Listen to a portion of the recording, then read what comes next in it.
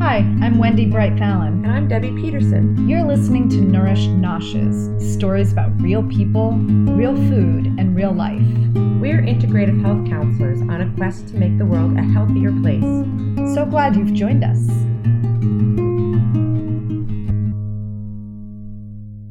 So we're so excited that you're here and joining us today. We are talking about the magic of melatonin. Yeah, this is a good one. This is a good one because we all need our sleep. We all probably don't quite get enough sleep for optimum health.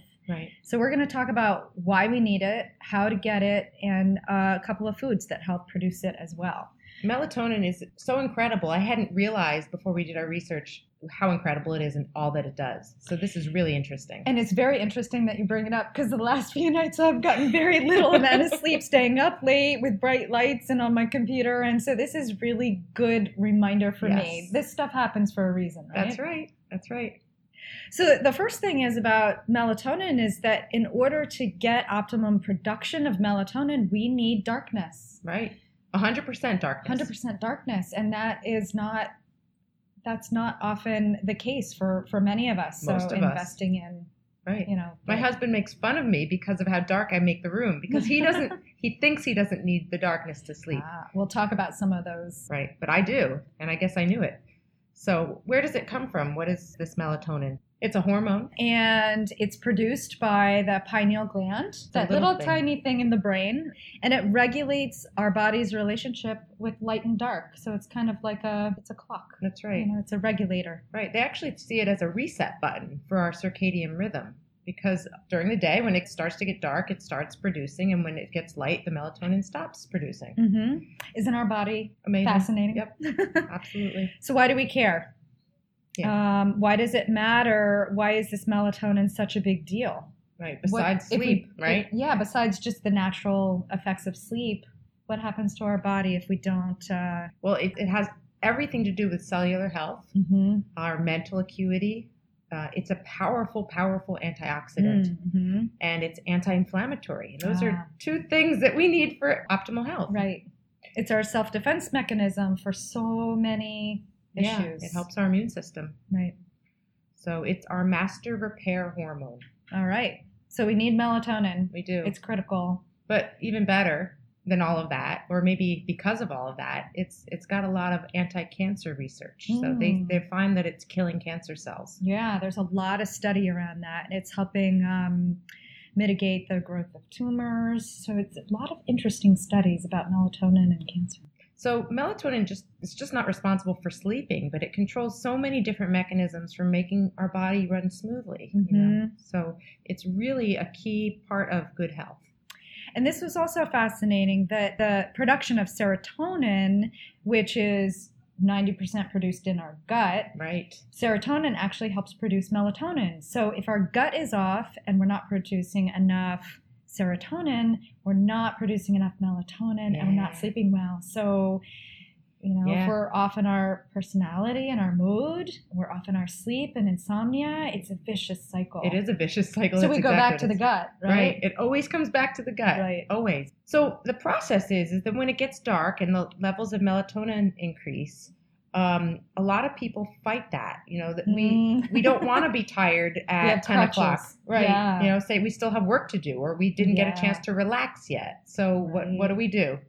We unwind in front of the TV and have a lot of screen time right before we go to bed. Bright lights. Yeah.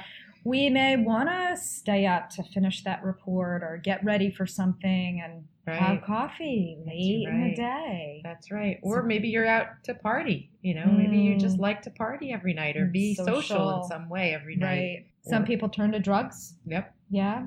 Drugs to actually keep ourselves awake. Right. Or maybe they're just simply on drugs that are prescribed by their doctor, antidepressants, some anti-cholesterol drugs. Some drugs like that inhibit melatonin too. Ooh, ouch. Yep. So basically all these things that we're actually using to try to keep ourselves awake are inhibiting our health. because it doesn't allow us to produce melatonin, which is responsible for all those wonderful things we said. Right. So I know there are a lot of excuses. I've used them before, and I know that we both have clients who use the excuse, I don't need that much sleep. Mm-hmm. I can run on 4 hours of sleep, and it's a misnomer. Yes, ultimately. Yeah. And that's difficult for a lot of people to wrap their heads around. Yeah, I think so. And a lot of people think they can make it up. Mm-hmm. If I didn't sleep enough this week, at least I'll have time this weekend to sleep in. Right. Right. Or they take a nap, which Mm-hmm. isn't quite the same because it's not dark. And we are built to sleep at night. It's a natural human nature to sleep at night when the lights go down. And it's also really good in the whole idea of circadian rhythm to try to get this on a regular basis, going to sleep at the same time every night. Our body loves consistency. One of the other things that I wanted to mention too is that melatonin as a hormone is water and fat soluble. Mm-hmm. And that means that it moves freely throughout all of our cells, and it does its powerful antioxidant work because of that. Yeah, nice. And it also helps protect the mitochondria, right, Mm-hmm. which is our energy center of the cell. Right. And it helps protect our DNA as well. Pretty important. Yeah. I'd say. Melatonin is up on the list there. That's right. So there's a lot of research on what melatonin does, especially when it comes to anti-cancer benefits. So we advise you to look into that yourself. Yeah, for sure. One warning, though, as far as supplementing, which could be a good idea for some people. If you're pregnant, lay off of the supplements because melatonin does regulate female reproductive hormones, and that could kind of disrupt some things if you're pregnant. Right. So we recommend supplementing mostly in extreme circumstances. If someone has night work, they're doing, if they have insomnia, late shift work is what I meant, or insomnia, maybe jet lag, a lot of travel.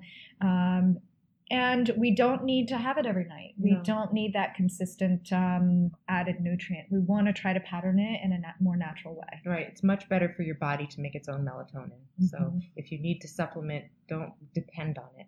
Have better habits so that your body's producing it naturally. Mm-hmm. But there are some foods that help melatonin production. So if you think this is an issue with you and you don't want to take a supplement, you can increase some of these foods that help you produce it naturally. Mm-hmm. And let's name a few of those foods.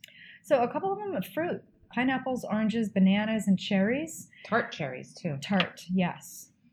We don't necessarily want you to eat fruit at night because of the sugar content. Mm-hmm. So there are other foods that you could eat later at night if you want to help that production too. Mm-hmm. Oats and corn, barley, those three grains are really good. There's also tomatoes. Isn't that interesting that it's tomato season right now and it's getting darker earlier? Another one of nature's finest. Yep. Oh, and ginger too. That's right. Yeah. Right. Ginger is good. So maybe having some ginger tea at night. Yep. Perfect. Yeah. And a couple minerals that help too are calcium and magnesium. So if you're already supplementing with those, take them at night. If you're not taking them at night, you might want to switch that schedule to nighttime. So we hope you've learned as much as we have about melatonin, and we wish you sweet dreams. That's right. Good night.